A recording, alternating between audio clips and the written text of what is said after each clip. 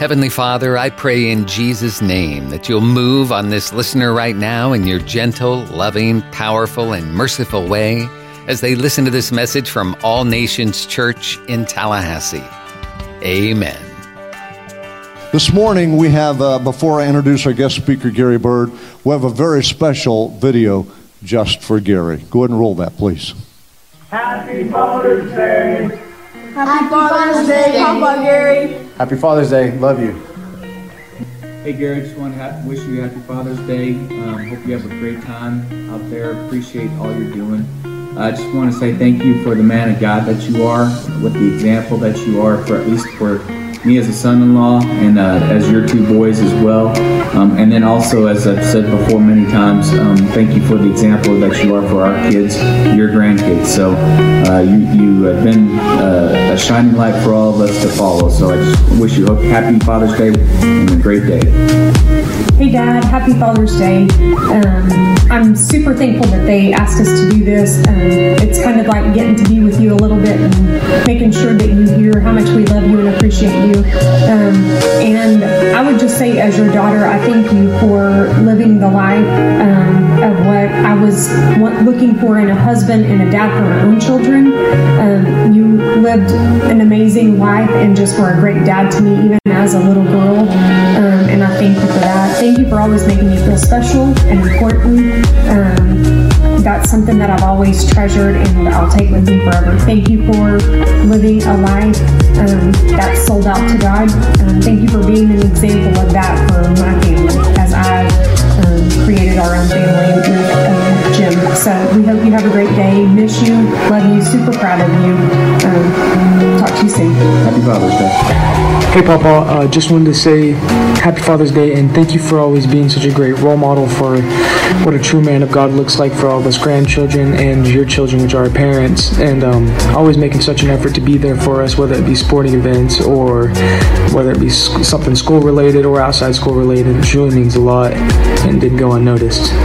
We love you. I love you. Happy Father's Day. Happy Father's Day, Papa. I just wanted to say I love and miss you, and as much as I wish you were here with us, it just means so much that you're out doing ministry. Thank you for the example that you set for our family. Love you so much. Hey Papa, just wanted to drop by and tell you happy Father's Day, and wanted to thank you for being such a great role model for our family and for setting the example to always put Christ first in our life. I'll tell you what, I'll be thinking of you today while I'm doing homework in my cave. Your cave. Just kidding. I love you. Can't wait to see you. Be safe. Hi Gary, happy Father's Day.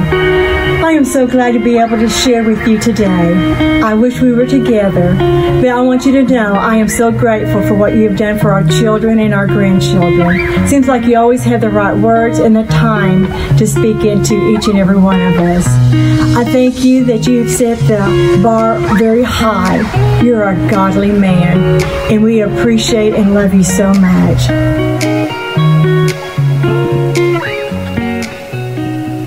When I realized that Gary was coming on Father's Day, I thought, it'd be a great opportunity just to surprise him. And so many times when you're traveling as he does, you miss days like this, a lot of days like this. And it's just a special way for his family to connect and let him know how much you love him.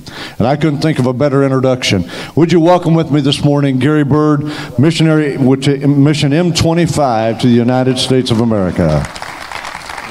You're awesome, man. Wow. I hope I can get my composure. Thank you so much. I do miss my family, and it was a fun thing unpacking my luggage today, the last night and the night before. Carolyn had little Happy Father's Day cards at different places in my luggage, and so thank you so much. It's a privilege to be here with you today. Yes, I'd love to be with my family, but I love being here. I love the privilege I have to speak to this church, what this church means to us, the joy and love that we feel from your pastors, Steve and Yvonne, and some of you others I won't mention right now, but I want you to know we certainly love you and are thankful for the opportunity. Before I show the video, I just wanted to say our ministry is, a lot of people don't understand us a lot. Because we're not missionaries. I remember when we first started out with this concept of a biker missionary in our movement, there really was some disturbance because they thought, well, they're going to get you confused with the real missionaries. That was the statement they made to us. And, you know, the fact is that we need some missionaries here in the United States. The United States is the third most needed nation for missionaries in the world. And so it's with really a great big thank you for a church that sees that and not only just says it, not only has me come once a year, and friends, but supports us financially. We really appreciate that. Yesterday we got to, well, actually Friday I jumped on a motorcycle that was donated through this ministry to us. And I know people think that's crazy because I only have 6 of them. So they can think, well, that's crazy to need another motorcycle. But the deal is in 2014, I quit buying motorcycles and said, God, I can't continue going in debt for motorcycles. And so being able to stretch them out, I'll ride one for a while and then ride another one. And, you know, they've all got a lot of miles on them or a lot of years. And one of them is my 1982 model. And I don't get that baby out on the road because she carried me across the country for a long time. I did probably 100,000 miles on that 82. And she's got an old shovel head, which you have to repair. You have to rebuild every 30 to 40,000 miles. So she's been through many times. And she's just something that I look at and ride on play day. So, but I use these other motorcycles like this one that I picked up today, or this weekend, was going to be used for a guy that lives in Germany that was flying over here supposedly this month before we had to postpone it to 2021. And he was going to ride across the United States for the Jews and for Israel. And I was going to provide him a bike. And so that's what I do. We provide a lot of bikes for people, and so it's not just for my personal use. So thank you so much for your giving. And what we do is we try to reach the Samaritans, and the way I try to explain that, you know, there's the Jews. When Jesus said in Acts 1 and 8 that you'll be a witness, a martyr for those in Jerusalem, Judea, Samaria, and the uttermost parts of the earth. Jerusalem, and the way I've defined it for 30 years now, is Jerusalem is those that are your family and friends, those that are that will cotton up to you. You know, they're okay with it. And then you got Judea, which is those that are not resistant. You know, if you have a big event at the church, they're going to come to the church. They'll eat your free hamburgers and hot dogs, in other words, and they'll come to your special things that you put on. But the Samaritans are those that from the very best are resistant and to the very worst are hostile toward the gospel. And those are the ones that the church, just by and large, the church in general, I'm not saying any one specific church, but the church in general don't know how to deal with those that will cuss you and that will threaten you and that will resist you. And, you know, I could go through stories and how many times that I've been misunderstood and been threatened. And I've actually left tables where 2 Jews was fighting over me sitting there. And they were just at each other yelling. And in Pennsylvania one time, and I said, listen, I think I'm going to go have breakfast with my wife. And I let them just yell at each other, you know. And those are the people that we've tried to reach. And so I want to show you the video and how we attempt to do that. Would you please roll the video for us? And leave my microphone up so I can do a little talking as we go along. And I'm playing a secular song behind it. But if you'll do the research on this song, it's very prophetic. It has a lot of prophecy in it, even though it was written by heathens. We did the March for Life. How many of y'all pro-life in this house? Anybody? Yeah, we was able to speak on down in Washington, D.C. this year. We marched. We actually led the march in Dallas on our motorcycles, and we're just so thankful for the support of President Trump for our pro-life stand. whatever we think about him, we're thankful that he stood with us in pro-life. Actually, the first president to ever step out there on stage for us. We have nights trainings. We do them across the nation. Corey Jones and I, a missionary to the Native Americans from South Carolina, joined Montana Indian Ministries and Mission M25, and we've given over 90,000 pounds of food and water and Gatorade. And we've built 17 chicken coops and given them chickens, trying to help them. No food, no electricity, no water at their homes. We're able to, even though Run for the Wall was postponed or put off to next year, we were able to go and be in Washington, D.C. for Memorial Day weekend. And what a blessing that was. They're kind of changing the way they're doing it, but they're still going to have free camp in Amarillo, Texas. I'm proud of that. They're a very unique way of they're putting it on, and I think you recognize one of those pictures, Pastor Yvonne. We are still going to the Native Americans in July next month. We'll be going up July the 13th through the 24th, and we'll be doing 3 kids camps and hopefully do some ministry on the reservation with Pastor Corey. We're still doing this year a combat hero bike build. It's kind of on a low-key scale, but we're still doing it. We're still giving a motorcycle away to some veteran who lost a limb in war. We have postponed all of our Jewish and Christian rides. One of them we were really looking forward to. We're going to get to go from Poland to Moscow. And we were really looking forward to that ride. We postponed it this week to next year. We're still doing major outreaches. Matter of fact, I'll leave here and go to South Carolina, North Carolina, on to Belpre, Ohio, and there we'll have a meeting on Friday trying to help them put together a Biker Sunday that will reach their community of bikers. Carol and I are still doing God's Learning Channels. If you have Roku, you can get that on your TV. It's a small little TV program out of Midland, Texas, Odessa, Texas. And then we are still doing our diaper run. And I think I'm going to, can y'all just throw the picture up there? Because this one's going to go blank, and I want to talk to you for just a minute. How many of y'all know during COVID, when they've shut everything down, they've still decided that abortion clinics are essential? How many of y'all understand that? Church wasn't essential. I'm not going to get too deep in this, Steve, but the church wasn't essential, but abortion clinics were essential. A lot of our elective surgeries, people who had needs that prior to COVID would have been operated on and fixed so that they could live a better quality life, were put off during COVID. But the abortion clinics continued on. And I was asked about 4 weeks ago, Gary, are we still going to do the diaper run? And I said, I don't care if anybody else goes with me or not. I'm going to be setting that saddle at 6 o'clock on Thursday morning, September the 17th in San Diego, California. And I'm going to come across the nation because I believe somebody has got to do something positive against the negativity in our country. How many of y'all hear what I'm saying?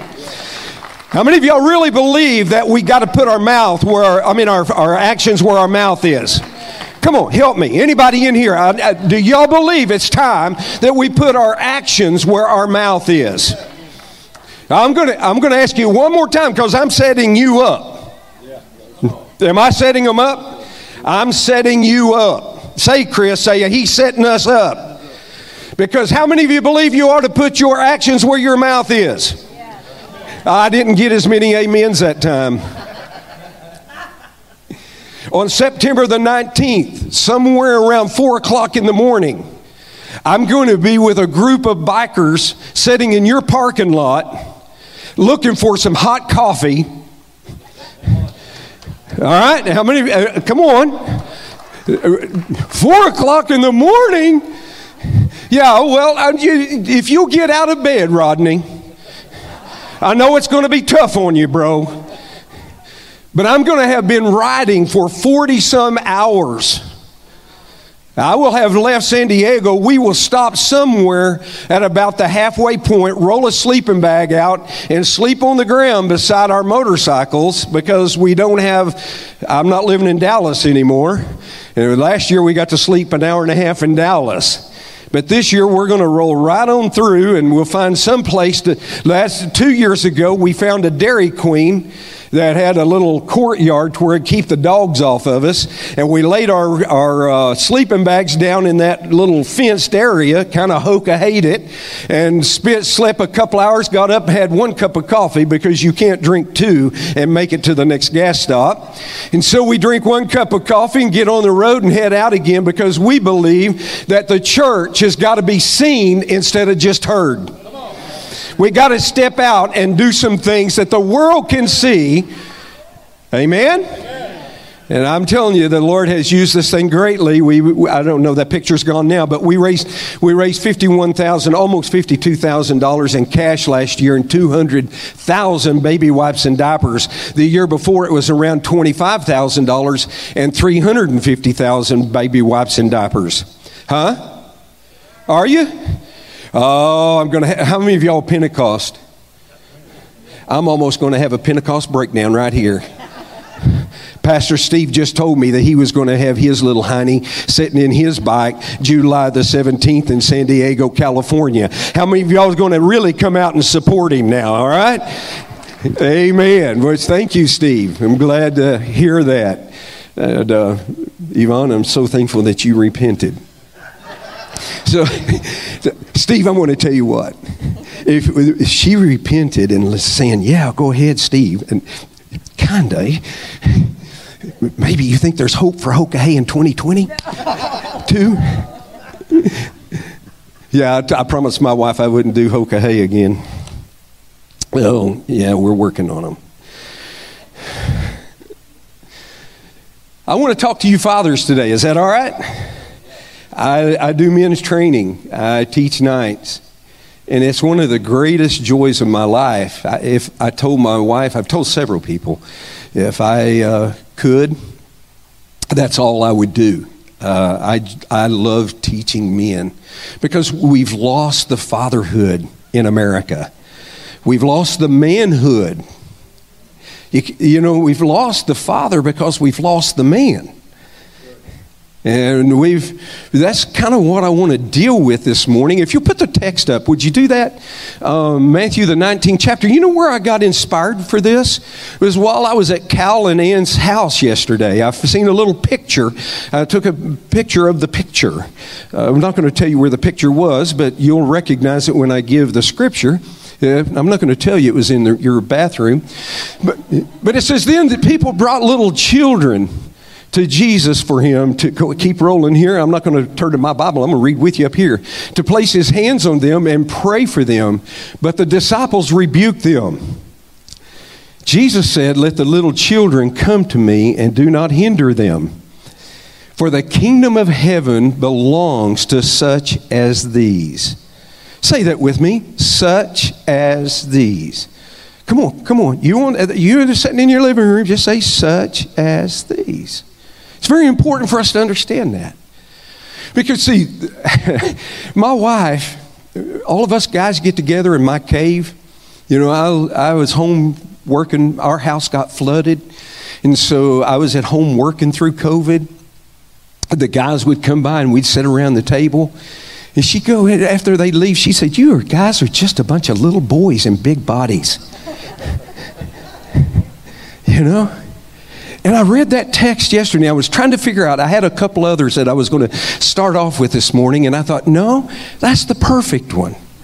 Because the kingdom of God belongs, the picture that you have is a little boy and a little girl out there by the water. With ducks, I think, in the water. And I'm looking at it and I'm thinking, oh, yeah, that adventurous. Let's check this out. Let's look. Let's dare. How many of you guys, you dads, you men, how many of y'all put the little cape on and you were Superman, huh? Did you do that? Yeah. How many of y'all ever played King of the Mountain? Did you take 32 hours of classes on how to be King of the Mountain? No, it's in us, isn't it? To be that daring, adventurous, risk taker.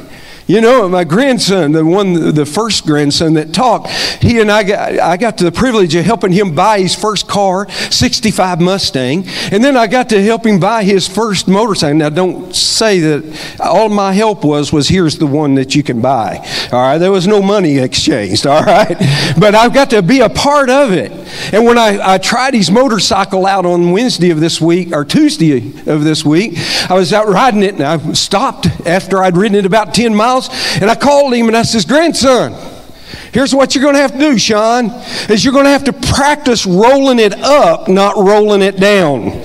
Because it's one of those real fast Suzukis, and I don't want him wrapping it around a tree somewhere. And the whole point was I knew inside of him, as mature acting as he is, as conscientious as he is, he's still a boy. And that fire inside, I can't drive one of those crotch rockets. I tried it once, and I stood it up doing 70 miles an hour on the interstate. And I said, I better not do this. I won't live long.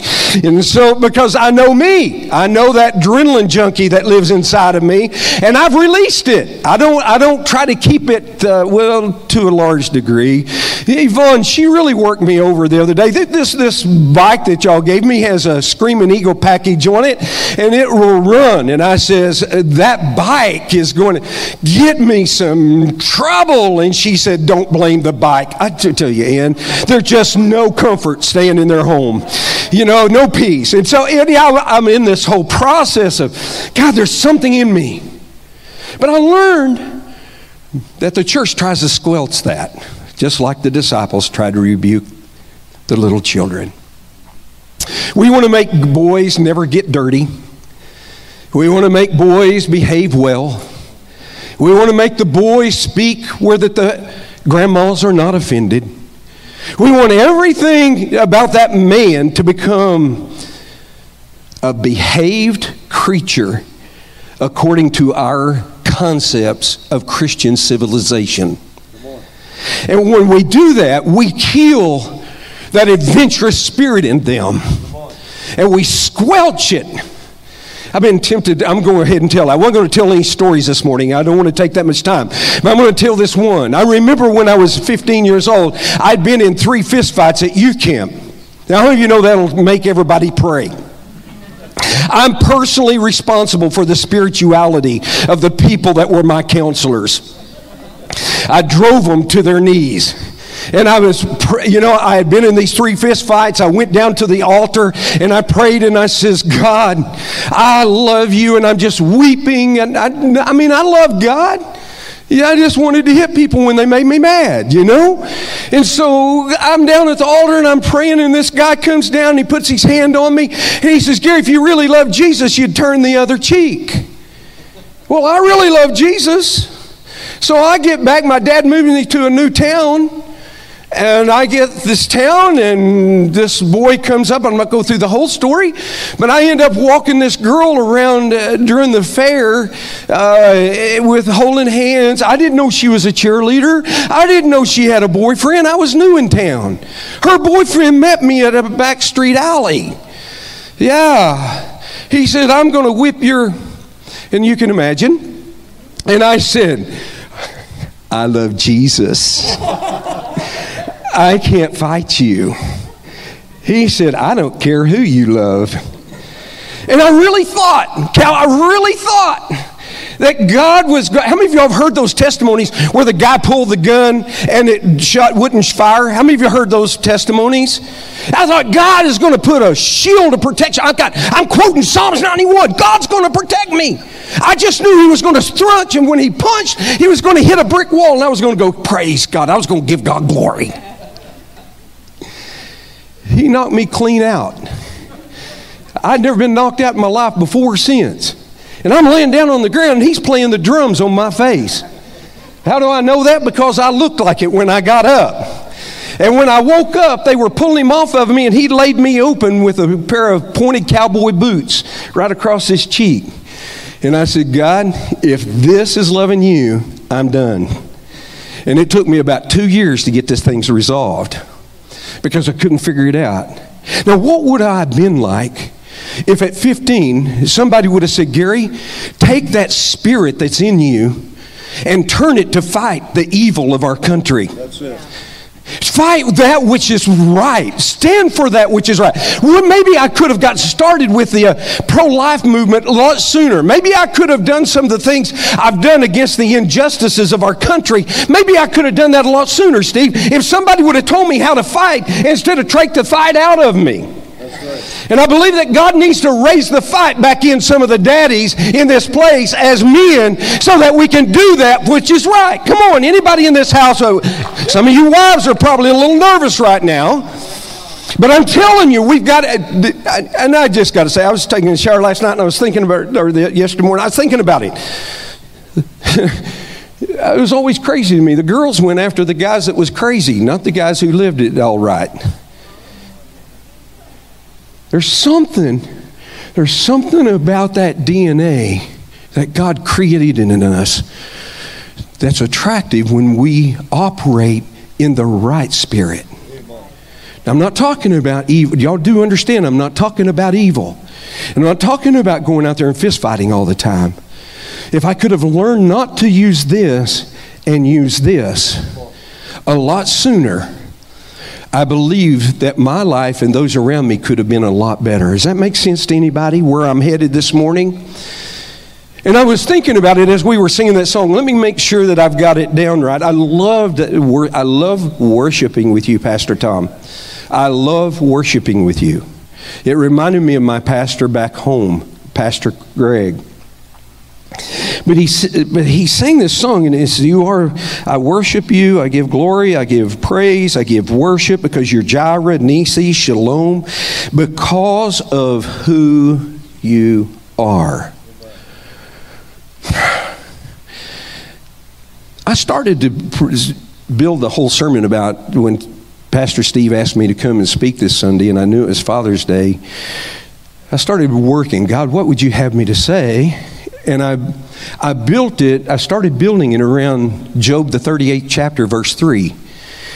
Stand up, square up, I'm fixing to talk to you like a man. And that's where I was going with it. And then God started really revealing what that text was about. And I thought, wow, God, where are we at?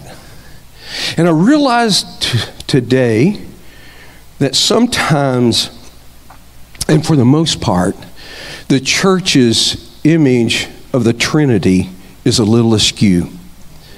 We don't understand who God is. He is our Jehovah Jireh. He is our Jehovah Nisi. He is our Jehovah Shalom. And there's so many other Jehovahs that he is. He's Elohim. I mean, we could go on for a long time talking about who he is. But if you would please, let's take that big, beautiful ball that represents God. I heard a rabbi once say that he was like this multifaceted jewel that you just turn and you see him different colors. You know, you can take a beautiful diamond that's cut right and you see this different color and you see this different. I'm not against that he's Shalom and he's Nisi and he's Jireh. I worship God because he's that. But I want to turn that ball just a little bit and let's look at God just a little bit different this morning. He's also God the Creator. He's God. He's not my buddy. That's right. He's not my Santa Claus. He's not the one that's going to make me happy all the time. He's God the Creator. And His wisdom is so greater than my wisdom. Anybody in here agree with that? Is God's wisdom greater than your wisdom? Then why the heck do we question him? Yeah. Come on. Why? Job said, or God said to Job, come on, you're such a man, square up. I'm going to ask the questions and you're going to teach me, one translation says. He's slapping Job in the face. He spends 4 chapters slapping Job around. Before Job says, whoa, enough. And he prays. Because Job had spent the previous chapters defending the pain in his life and questioning God's sovereignty and his injustice. He was saying, God, how can you be such a just God and allow me to suffer like I'm suffering? How can you be this merciful God and allow all of my children to be killed? I can't imagine that, Steve. I can't imagine all of my precious children that I just got to see. I can't imagine God allowing all of them to be wiped out by Satan's hand just to test me, Chris, just to test me. And if he tells me beforehand that he's doing this to test me, I won't get the full effects of the test. If he tells me halfway through it, listen, Gary, if you'll just hang on a while, at the end of it, I'm going to bless you double. I'm going to take you to chapter 42. No, you've got to live through all of those chapters to get through 42. And we have somehow in this society felt that we have the right to question God. I demand an answer. He's not your government. He's not even your pastor. He's God. And he's the one who says this is the way it's going to be. I would love, my son texted me the other day and he says, Dad, I just texted him, I said, son, we want to be a peg on the wall for the glory of God to hang on. He says, Dad, I just want to be a peg for the family. He sees the need of the family tree being hung up there on that wall. Yeah, with all of that, he can't question what I do. I told him one time, he says, Dad, my opinion, I said, we all have them, and a lot of them don't count for nothing. We all have our opinions. I don't understand COVID-19. I don't understand the turmoil our nation is in right now. But I'm going to tell you one thing, I'm not going to question God. And I'm going to know that God is still in the mess of all of this. I want to tell you God is still on the throne. He's still living there. And He's still expecting us to do what we've got to do. And by the way, while we're here, I've been moved by your testimony about the priest in Hawaii, I think it was. How many of y'all know that there are no great testimonies come out of the safe zone? There's no great testimonies coming out of being wise with everything. It is not wise. Jesus, man, I'm getting ahead of myself, but I'm going to go ahead and go there. John the 11th chapter, Jesus is going to go where Lazarus was, and the disciple says to him in the first few verses, says, man, they tried to kill you. And Jesus says, there's only 12 hours a day. I got to go do what I got to do. It's not, listen, playing this thing safe, you're going to end up living, men, you're going to end up bored with life. Amen. I tell people all the time when I'm teaching men, there's no more exciting way to live than to live like I get to live. Because I get to live on the edge where God is stretching me and making me into something. Come on, anybody getting any of this?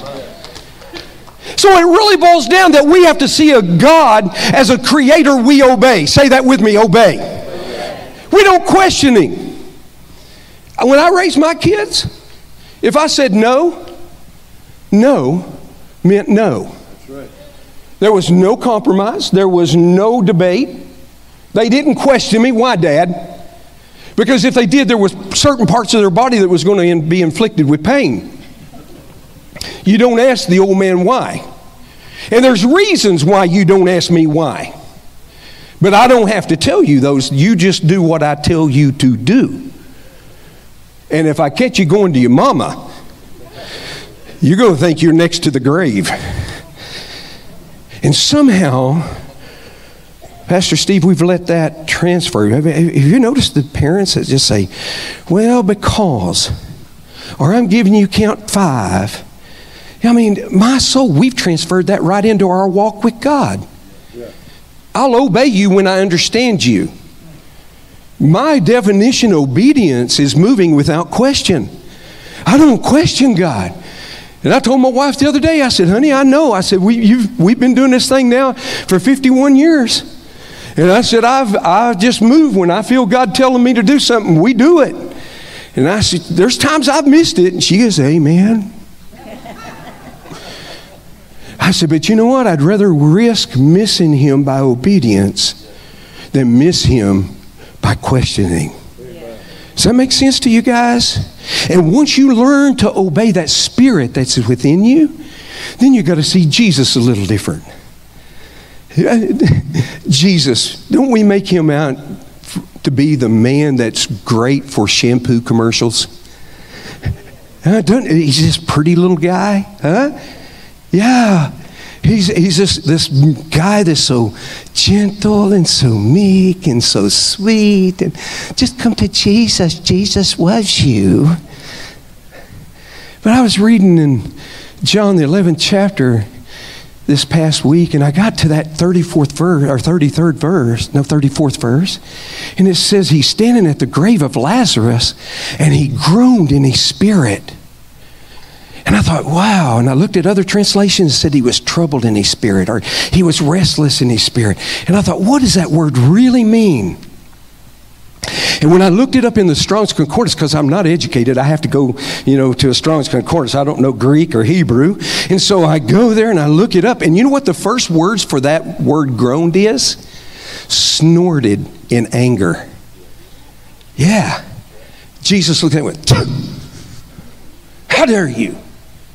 And we don't see that in Jesus. We see him weeping in 35th verse. How many of y'all memorized John 11:35 when you did the Bible drills? Yeah, we did Bible drills in Sunday school, and I was the first one to quote John 11:35, Jesus wept. That's the one we focus on. We focus on this broken Jesus. We don't see this Jesus that was angry.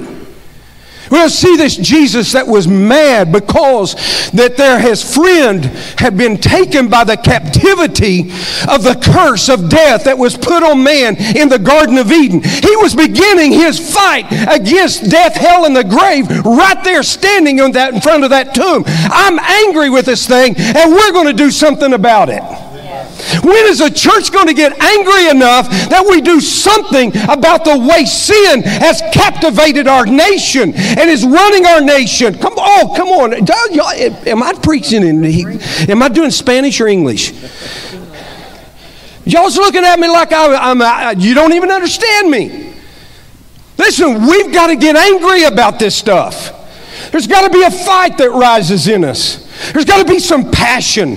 There's got to be something. And passion to me is that thing, those strong feelings driven by deep convictions. See, I have a deep conviction that abortion's wrong. That's why I will get on that motorcycle and ride across this country, because a conviction drives me, not the love of riding a motorcycle, not so that people will say, look at that. It's because I have a conviction. There's got to be something that I'm angry.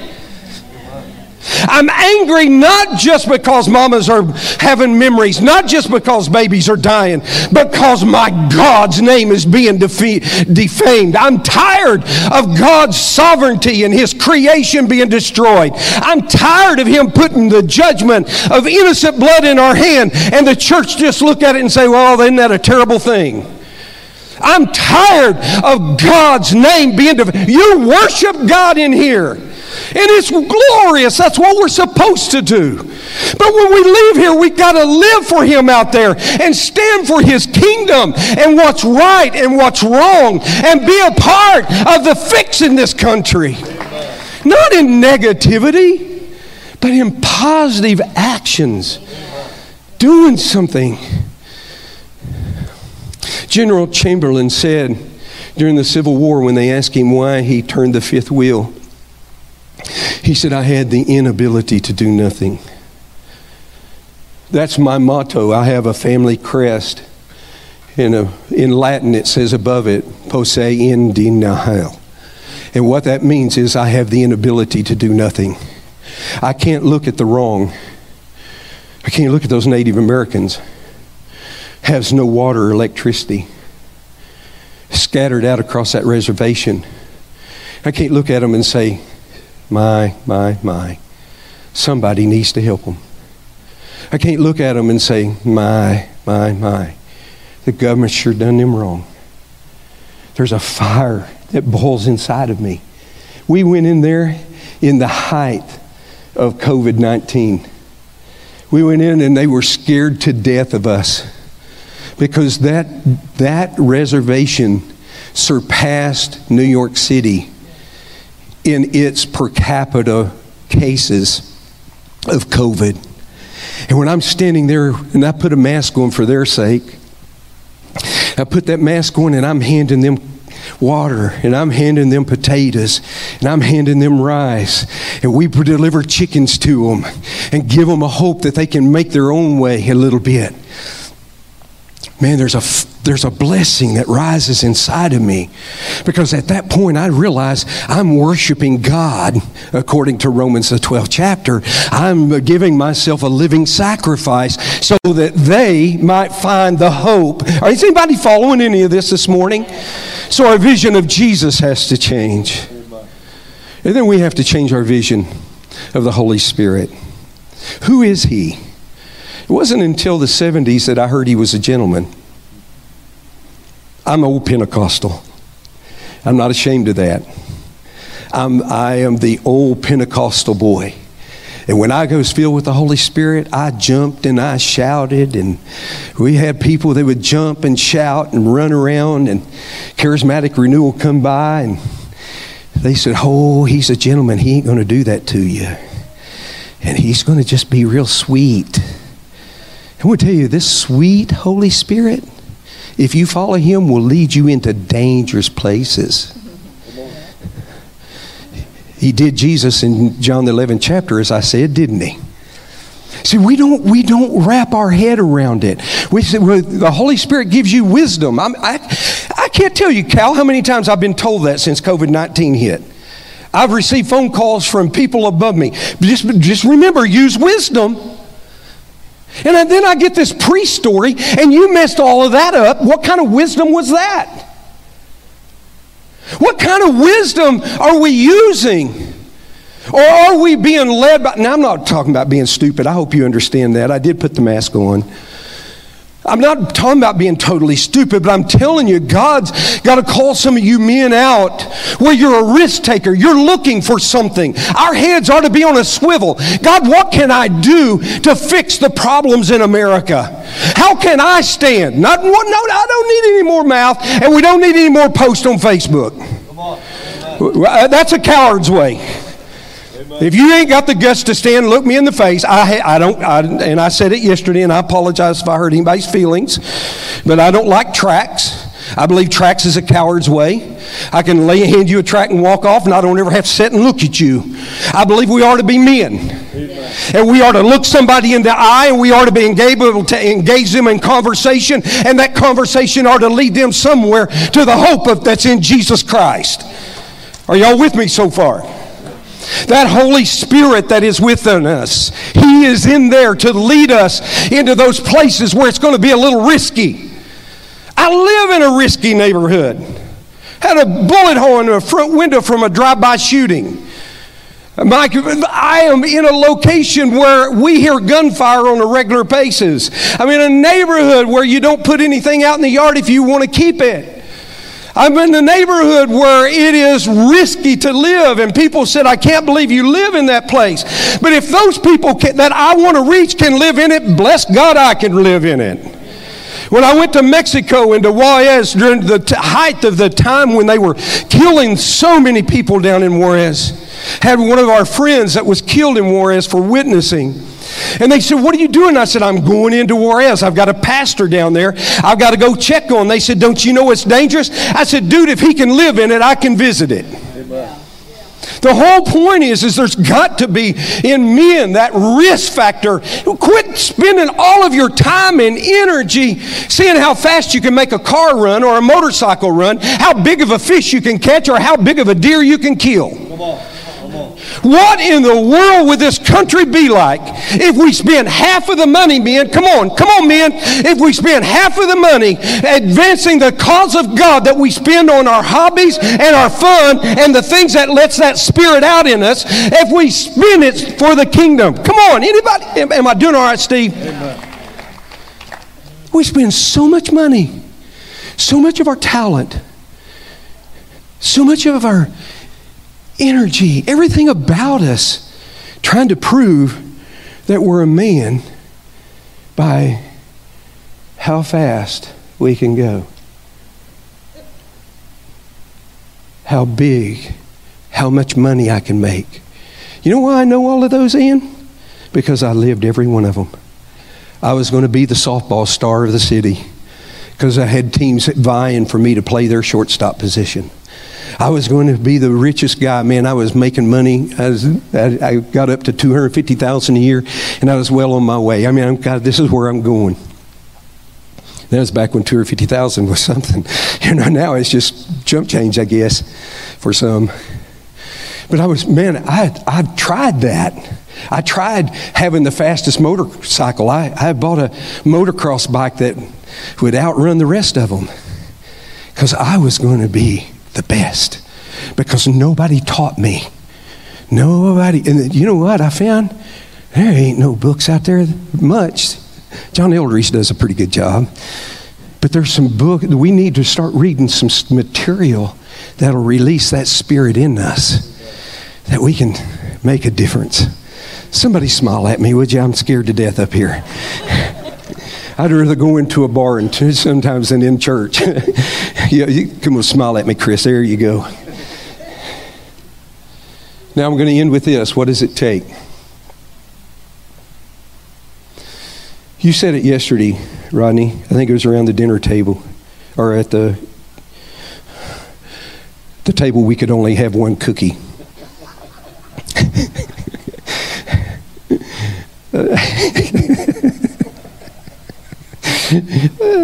I'm having fun. I don't know if you are or not, but it's really fun for me.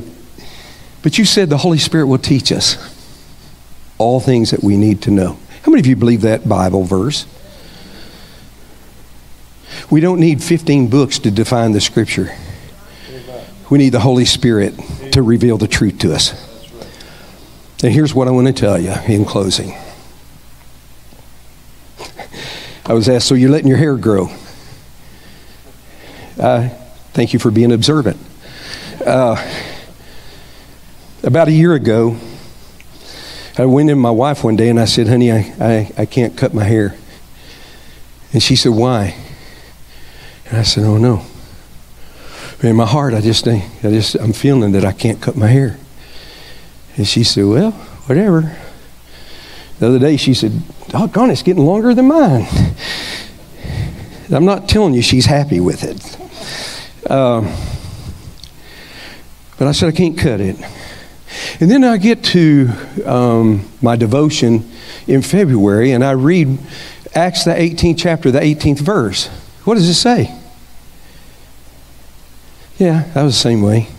Didn't even know it was in there. Read over it 100 times, at least. Acts 18:18 said, and Paul cut his hair. I said, God, why would you put that in there? Of all of the beautiful stuff you can put in Scripture, and Paul cut his hair. Big deal. And I got to reading, and I thought the Nazarite vow was something that you took lifelong, like Samson and John the Baptist. Wow. And the Lord began to deal with me.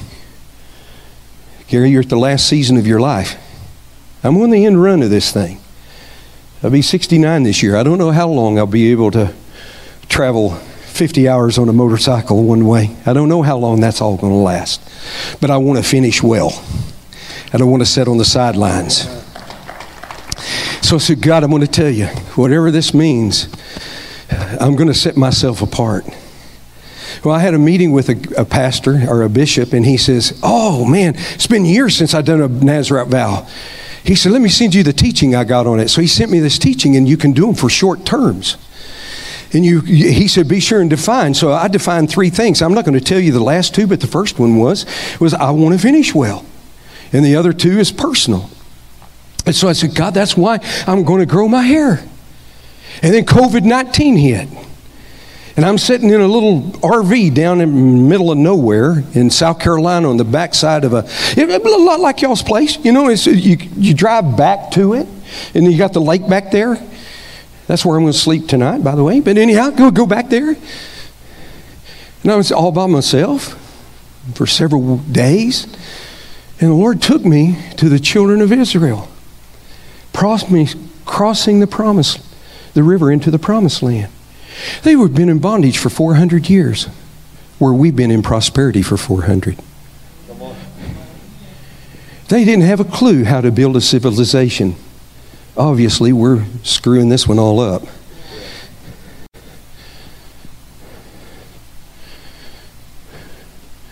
And he told them, he says, consecrate yourself and build an altar to remind you that I brought you here and that I'm going to be with you the entire journey. Is that what he said?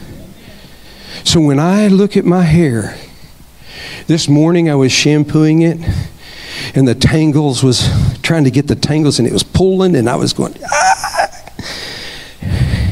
standing in that shower, that water running over me, pulling the tangles out of my hair. And I'm saying, God, I consecrated myself to a new level.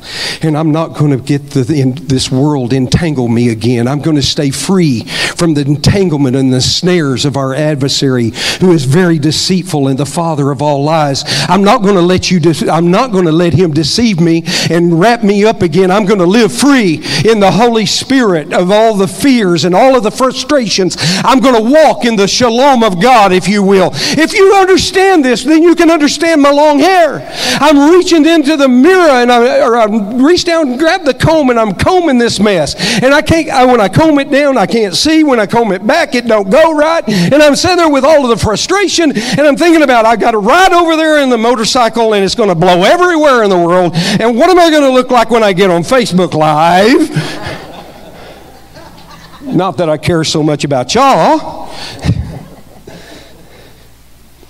But every time that happens, no matter what this country's going through, I look at this long hair and I say, God, I've set myself apart to a new level. And you promised me in Jeremiah 33:3 that if I would call on you, you would show me the hidden secret things. And the beautiful thing about Jeremiah 33:3, he's in captivity at the point that he's speaking that into him. And I'm saying, God, I believe, Rodney, I believe that God's going to give us the secret messages. He's going to give us the hidden things, the things that the big cats don't get because they're wrapped up in this big stuff. We're going to hear the truths of God, and there is going to be, according to Isaiah, there is going to be a remnant that's going to come out of this thing, and they're going to be pure, and they're going to be bright, and they're going to be strong, and they're going to be warriors, and they're going to take the land that God has intended for us to take. Anybody in this house, say amen with me. That's why I've got long hair. Because I need to be reminded every once in a while, I'm just a human being. I'm flesh and blood. And he knows how apt I am to fail him. I've failed him more times than I can say grace over. But he's never failed me, Pastor Steve. He's never let me down. In the ditches when I made some of those stupid mistakes as teenager, did things, if I could just wrap up about 2 hours. I've laid so many times in bed and thought if I could just take back 2 hours of accumulative time from my 69 years of living, I wouldn't have some of the horrible dreams I have and the nightmares I have. But God was faithful in the middle of those 2 hours. He never left me. How many of y'all glad about that? You need to do something. I tell people all the time, don't grow your hair out, because I grow my hair out. But you need to do something that will identify that every time you look in the mirror. Put a piece of jewelry on. Put something on your body. I'm not talking about a tattoo here. I'm not talking about that. I'm talking about let's do something that identifies I have set myself apart to a new level. Does that make any sense to anybody in the house? That, church, is my cry for the man today and the woman. Yvonne and Carolyn are two of the greatest warriors that I know. Carolyn comes out, she's reading a book right now on women living bravely. And she challenges me. Because we've got to have people, men and women, but today's Father's Day, we've got to have men that see that they're not so smart that they can question God. And then it's okay to get mad about a few things because Jesus did. He just never sinned. He did something positive. Every time Jesus got mad, he done something positive. And that's what we've got to do. And lastly, we've got to let the Holy Spirit lead us. We've got to be led by the Spirit. There's nobody from the White House to the governor's house, to the mayor's house, and even to us ministers' house that knows what 2021 is going to look like. Can you hear the sound? Can you hear the sound? Hear the sound. The sound says, I do not want you to live on the reservation. You are not meant to live on a reservation. Amen. Amen. Holy Spirit, you process that in our hearts. Would you stand with me?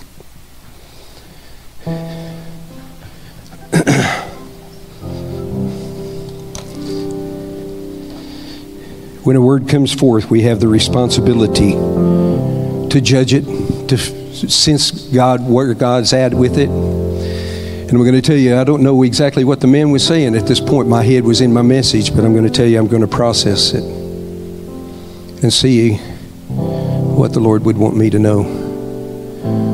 But here's what I want to end with this morning.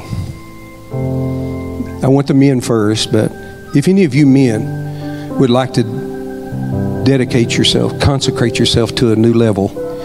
Man, I've been doing this thing since I was 9 years old. So 60 years I've been trying my best. Even in my weakest moments, I still had a heart. I've tried to please the Lord. But at 68 years old, I says, God, I recognize a need for a new level of consecration. Because I don't know what the future holds for us. And I believe you're going to have voices that can help those that aren't in touch with you. Maybe you men, you're going to have to give some direction to your families. I get thank yous from my family that thanks me for living a life and for, even though they don't like it that I'm gone, my boys don't like it, they're thankful that I live the life in front of them. Here's the point, men. Do you need to wrench it up a notch? Even though I'm not calling you a sinner. I'm not calling you a bad guy. I'm just saying we're in a new era. And we need a new anointing. We need a new insight. And whatever your devotion life was in 2019 is not going to cut it for 2020. We're going to have to wrench it up. I would just tell you another part of my Nazarite vow is I no longer listen to rock and roll music. I've cut that off in my life. Man, that was a big one for me, Steve. I loved listening to Phil Collins. I loved listening to a lot of those old guys. That radio, Sirius radio will go there and I go, oops, now I hit back over there. When God, I'm focusing on you. Anybody want to join me down here? Can we do that? Anybody want to join me down here? I'm ready to wrench it up another notch. Guys, anybody? Come on down if you're going. I'm not going to baby you and coddle you and beg you.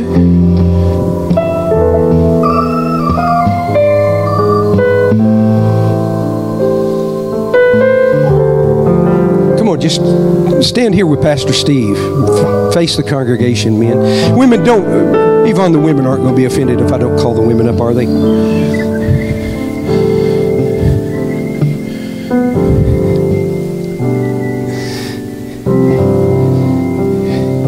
You know why I do what I do? For God. And right there.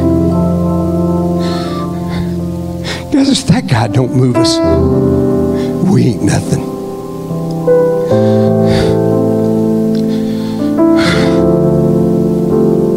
When I look at my grandbabies, God, I can't turn this world over to them. Old saying from the Knights training is what kind of man is it that doesn't leave the world in a better place? Sir, I don't know about you, but this world isn't better than when I got here. And I want desperately to do all that I can. When I lay my head down in that casket, I'm going to know one thing. I gave every ounce of energy I had to leave my grandbabies a better world. It's probably going to be, according to the Bible, it's going to be worse. But I'm going to do all that I can to establish the kingdom and make it something better for them. Amen? I want all of you that are standing out there to stretch your hands forth across these men. What would it be like if this group of men actually got wind of what I'm saying and started diverting some of their energies, more of their energies, to kingdom principles rather than selfish principles. Wonder what that would look like. What would a Tallahassee look like? What would the United States of America look like if we diverted more of our energy and our talents and our resources to the kingdom rather than to our self-sufficiency and self-provisions? What would this world look like? I know I'm radical, but man, that's the way I live. You guys with me? I want you to get both hands up. Would you do it? Let's surrender. No. We're not going to do this one like we're receiving. We're going to do this one like we're surrendering. Get both hands up like somebody's got a 45 right in the small of your back. And say, God, this morning we are coming before you. We're surrendering to your will. We're surrendering to your way. We're surrendering, God, to whatever you say. We will not question you. Come on, guys. Are you saying that with me? We will not question you. We will obey. We will move without question. We will understand you're God and we're the created. And we obey the Creator. We do what He says to do without hesitation. I submit myself. Come on. I surrender myself. I submit myself to this new level. Lord, I believe that I've seen in you that it's okay to get mad. And I repent for the times that I saw the clutches of sin in my community and I didn't do anything positive to fight against it. And I'm believing, God, that you're going to open me up and I'm going to see Jesus in that anger and I'm going to learn how to do positive things in the midst of that anger, not just get mad and blow my top, but get upset and do something positive. Come on, church. Are you praying for them? I believe God can inspire some ideas that Pastor Steve is going to be able to bless because you're going to hear from God and God's going to show you some things that you can do against the evils that are upon our country in so many ways. And Holy Spirit, now I lift my hands up to you and I finally say to you, I am at your beckoning. I'm not asking you to keep me safe. I'm not asking you to keep me from harm. I'm not asking, I believe, Holy Spirit, I won't leave 1 minute before it's my time to go. But I am not going to sit over here on the seat of do nothing trying to use my gray matter when there's a world dying out there. And the Lord, I understand, folks, the Lord is looking for some heroes in this group. He's looking for some men who will step up and step out and do more positive. I'm not saying you're not doing anything. We're talking about a new level in the name of Jesus. Amen? We receive it, God. We receive it. Now, Lord, if there's anything that you could reveal to them, Lord, that they could do that would remind them daily. Lord, my old long hair reminds me more than daily. We need to be reminded, Lord. We need to be reminded of this covenant with you and this new level of consecration. Lord, whatever that altar looks like to them, let them build it so that they will remember that Jehovah Jireh, Jehovah Nisi, Jehovah Shalom is with them in this act. In the name of Jesus, I pray. Can you guys just give a hand of claps to these folks? We believe God's going to do something in their lives. Amen. Thank you, men. Thank you, men, for being godly men. Thank you, Pastor Steve, for allowing me to be here. You made it to the end of the message, and now what? Is God leading you to make a change?